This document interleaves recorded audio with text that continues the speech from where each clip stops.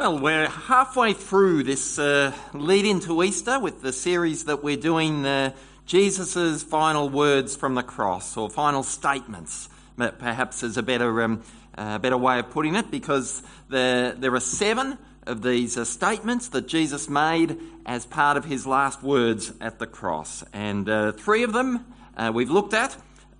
We looked at the theme of, the first one was on the theme of forgiveness 3 weeks ago. And then Pastor Kat looked at assurance and being forsaken, and those themes across the last couple of weeks. And there's 3 still to come as we lead in to Easter. But today we come to the middle statement, or the midpoint of these 7 that are spread across a number of the Gospels. And we come to the statement that Mark read earlier, where Jesus speaks specifically to his mother and to one of his disciples. Now, it just says that disciple is simply mentioned as the disciple whom Jesus loved. But it's John. It's actually John himself. It's the one who's witnessed and is writing down and recording what took place there. So that's just in case you're wondering, who actually is it? Who is that one that Jesus loved? It's John himself. But what Jesus says is very specific, yes, to them and the situation that they are about to find themselves in, where Jesus will soon no longer be with them. Dear woman, here is your son, he says. And here, to John, here is your mother. But whilst it's specific to there, it's actually important to recognise that there are very real insights and challenges for us all, even today, from these words of Jesus in a broader sense. I actually spoke from this actual passage last Mother's Day. There's a good test of whether you remember whether this is familiar or not. Last Mother's Day we spoke from this passage, but we're not going to rehash that. We're going to look at some totally different, quite different insights today, and that's the beauty and the amazing thing about God's Word. You can come to different parts of it and the same passage even, and explore different insights and things. So let me pray, and then let's explore 3 questions particularly that arise out of Jesus' words here today. Lord God, thank you that your word is relevant still today. And whilst you spoke long ago to John and to Mary, we thank you that there are insights and challenges for us today. So help us to be open to hear what it is that you have to say to us afresh. We're all different people with different walks of life, and yet you're able to speak to each of us. So speak, Lord, and may we be attentive to you, we pray. Amen. 3 questions. The first one that I want to bring to you this morning that arises out of what Jesus says here is this. What is the focus for you? What is the focus for you? One morning this week I received a text from my daughter. This is not my daughter in Tasmania, but this is the daughter that still lives at home with us. And I received a text from her saying, I drove past you at the lights at the DFO and you didn't even wave back. You really must have been in your own world. Ouch. There I was, driving along, so much in my own world at the time that I didn't even notice my own daughter driving by. What really stands out about Jesus here on the cross, though, is the very opposite of that. Jesus is far from being in his own world. Jesus is literally in a world of pain. He's nailed to the cross, and all that came with that you and I can hardly begin to comprehend. But what's Jesus' focus? It's not on himself, but it's on looking beyond himself to his mother and to the disciple whom he loved, John. It's in being aware of and being attentive to caring for them. Now, if ever anyone had a point in their life where they could be excused for not looking beyond themselves, it would have been Jesus at this point as he hung on the cross. But even though he was in a world of pain in every sense, he reached out to focus on others. When Jesus saw, verse 26 says, I wonder, do we see past ourselves in life? Even when we might feel like we're in a world of pain, and least feel like it, let alone at general times. It can be so easy when something significant is going on in our world to lose sight of looking beyond ourselves. When we are in a world of pain, for our focus to narrow around ourselves and our situations, for us to throw a pity party or invite others to join us in that, instead of not simply focusing on ourselves, but to look beyond our pain, beyond our problems, beyond our pressures, to people around us who might also have their own in different ways, and to show care to them. That's what Jesus models for us here. He focuses on the needs of others, even at his time of need. All around us in life, there are people with needs. We all have needs. But there are hurting people, there are lonely people, there are vulnerable people, there are struggling people. Do we see them? Or do we miss being attentive to them simply because we are so consumed by what's going on in our world? And that's not to diminish what's going on in any of our worlds, which can be very significant. But in the midst of that, we are still, what Jesus models for us here is to still look beyond ourselves. Looking beyond ourselves is one of our church values. And Jesus' focus on that here in his last words reminds us afresh of the importance of that. First question, what's my focus? Am I in the midst of everything going on in my world, is my focus still, is there a place in my focus for looking beyond myself? The second question today is the question that arises is, who is family to you? Who is family to you?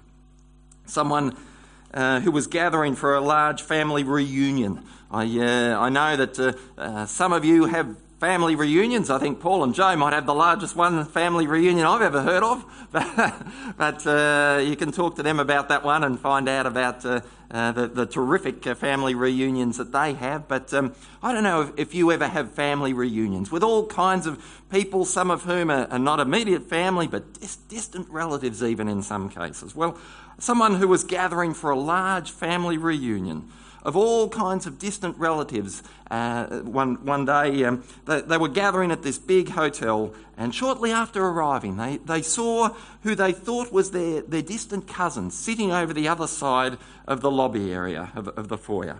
And they thought they'd surprise them by creeping up behind them and saying, "Surprise." So that's what they did, only to have a complete stranger turn around instead and say, "Oh, hello." Embarrassed, they apologised, and they explained that they were there for a distant family reunion and they'd mistaken them for a distant cousin, only to have the person respond with, "Actually, I'm relieved. I'm here for a family reunion too, and I was afraid you were somebody I was distantly related to."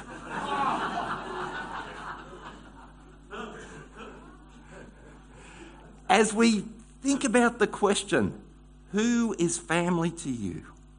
Jesus, in linking together his mother with the disciple John, gives us a broader sense of family, though, than simply our biological families. The gospel redefines and changes, or it should redefine and change, how we view the word family. Yes, we have biological families and God-given responsibilities with those. But one of the gifts that Jesus gives, not only to Mary and John, but to us still today from the cross, is the gift of God's family, to be there for us when our own biological family may not be. In Jesus' case, what was going on? He would be leaving this earth. But instead of linking his mother in with another member of his biological family, he linked her in with someone who was a part of who? Her spiritual family. Now, the other members of Jesus' biological family, it seems, didn't believe in Jesus. And they would come later, after the resurrection and the ascension, to come to believe in Jesus. But at this point, they didn't believe in Jesus in the same way that Mary did. And so Jesus linked Mary in with someone who was a part of her spiritual family. He linked her with someone significant, and I think it's really significant what Jesus did here. Because of Jesus' work, but because of Jesus' words as well at the cross, you are joined with brothers and sisters in Christ.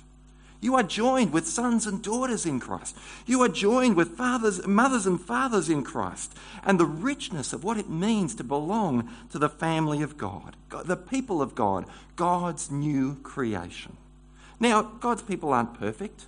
And there'll be bruises, there'll be bumps, there'll be flaws, there'll be things that aren't all that you would hope for them to be at times. But nevertheless, there's a profound richness that comes from being a part of a spiritual family and from a spiritual family functioning, being family to others as God intends them to be. It's God's intent still today that each of us find in God's family in this place others who will care for us, others who we will form deep bonds with, others who we can count on, others who will be there for us in all kinds of ways along the journey of life and faith. As I said, that doesn't happen perfectly, but it's certainly God's desire that the spiritual family, the family of God, play a significant part in our lives. And so the question arising, the second question after what's your focus is, who is family to you? Who is family to you? Are you connected enough to this church family for them to be family to you? Are you connected into a small group? Are you connected into others relationally here for them to be family to you? And are we functioning as the family of God that God intends us to? Thirdly and finally, out of Jesus' words here at the cross, not only what's your focus and who is your family, but are you following Jesus? Are you following Jesus? The verses that surround Jesus' words from the cross here have as bookends at either end of the passage this morning that Marg read to us, two phrases. In verse 25, the phrase it starts with near the cross. And then verse 27, at the end of verse 27, from that time on. Near the cross and from that time on. What's so significant about these words, about these phrases? Well, I believe they capture key aspects of what it truly means to follow Jesus in our lives. Near the cross. Let's just reflect on that one for a moment. Who was near the cross? Who was standing near the cross? It tells us here. Near the cross stood some, but not many really. The disciple whom Jesus loved, John, is mentioned. 4 women are mentioned in verse 25. No one else is mentioned. Where were all the other followers of Jesus? Where were the other disciples of Jesus? Were they standing near the cross? No, they weren't. They didn't follow Jesus all the way to the cross. And it's a great challenge and a great reminder of all that is involved to follow and stand beside Jesus at the cross, still today. Because back then what happened was that to follow and to stand beside Jesus at the cross thinned the Jesus followers. People just who were following him suddenly filtered out. And it was only these 4 or 5 that stood with him at the cross. To follow Jesus is more costly than it is popular. To follow Jesus involves commitment, and it involves coming to challenging places, as these followers of Jesus did here. To stand near the cross where Jesus was, to stand with him there, was costly. Luke chapter 14, verse 27, in the Gospel of Luke, we read Jesus himself talking about what is involved in following him. Luke 14:27. Whoever does not carry their cross and follow me cannot be my disciple. To follow Jesus isn't always popular. To follow Jesus isn't always comfortable. To follow Jesus isn't always easy. It will involve cost. It will involve choices. But will you be one of those who follow Jesus no matter what? Who are prepared to stand beside Jesus and with Jesus no matter what, as these 4 or 5 did. The words at the other end of this passage are also significant about following Jesus. From that time on. What do they capture? Well, they capture that to follow Jesus is to continue on what he has begun, to follow in his steps, to make the things that are close to Jesus' heart, close to our heart, to live that out in our lives from that time on. Because from that time on is significant because there was a shift. Jesus would go to the cross, then he would be resurrected, and then there would be that time before the ascension. But beyond that, Jesus would no longer be physically present on this earth, and his followers were the ones who were to carry on his work. His followers were to be the hands and feet of Christ, the body of Christ, from that time on. At the cross, we too, like John, are asked to carry on the roles and the responsibilities that Jesus has entrusted to us, to be his hands and feet, to those who are searching and seeking spiritually, to those in need of healing or wholeness in their lives, to the lonely, to the marginalised, to the hurting, to the burdened, or to the broken-hearted. Mary was burdened. Mary was going to be lonely. Mary was broken-hearted. And Jesus entrusted to John the role and the responsibility of caring for her. So Jesus challenges me, and he challenges you afresh today in these important questions of life and faith. What's your focus? Who is family to you? And are you really following me? Let's pray together. Lord God, as we ponder these things and look at our own lives and our own situations, we consider what it is and what it involves to take next steps in following you, Jesus, or to take next steps in experiencing family, the family of God, or to take next steps on being focused on looking beyond ourselves. Thank you for all that you have done and said, Jesus, to make these pathways possible, that you modelled for us. But you did more than model for us. You actually made the way for us to follow you. You made the way for us to be your followers. And so, are you following Jesus today? Are you someone who is on that pathway of following Jesus? Or if you are a follower of Jesus, are you prepared to follow him no matter what? Are you someone who is a part of the family of God? Or is that something that you've yet to experience, yet to be, yet to take a step of becoming a child of God? Are you someone who